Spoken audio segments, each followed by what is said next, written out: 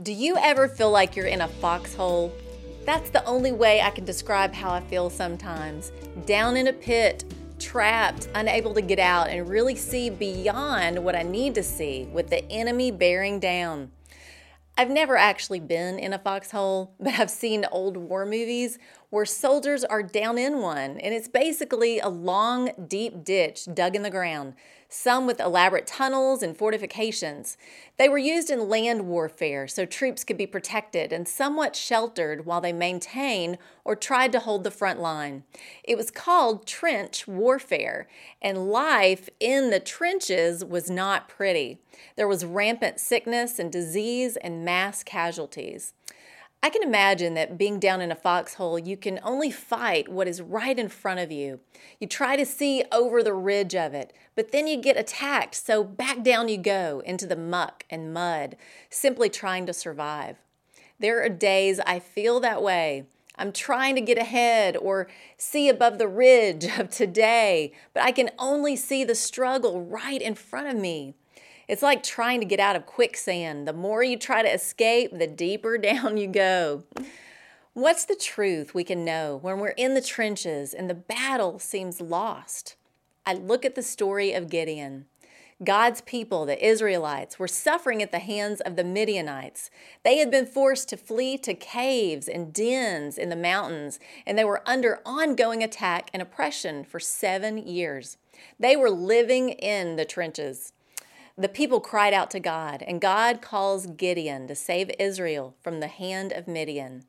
Gideon knows this is no easy task, and God reassures him that he is not alone.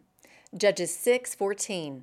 The Lord turned to him and said, "Go in the strength you have and save Israel out of Midian's hand.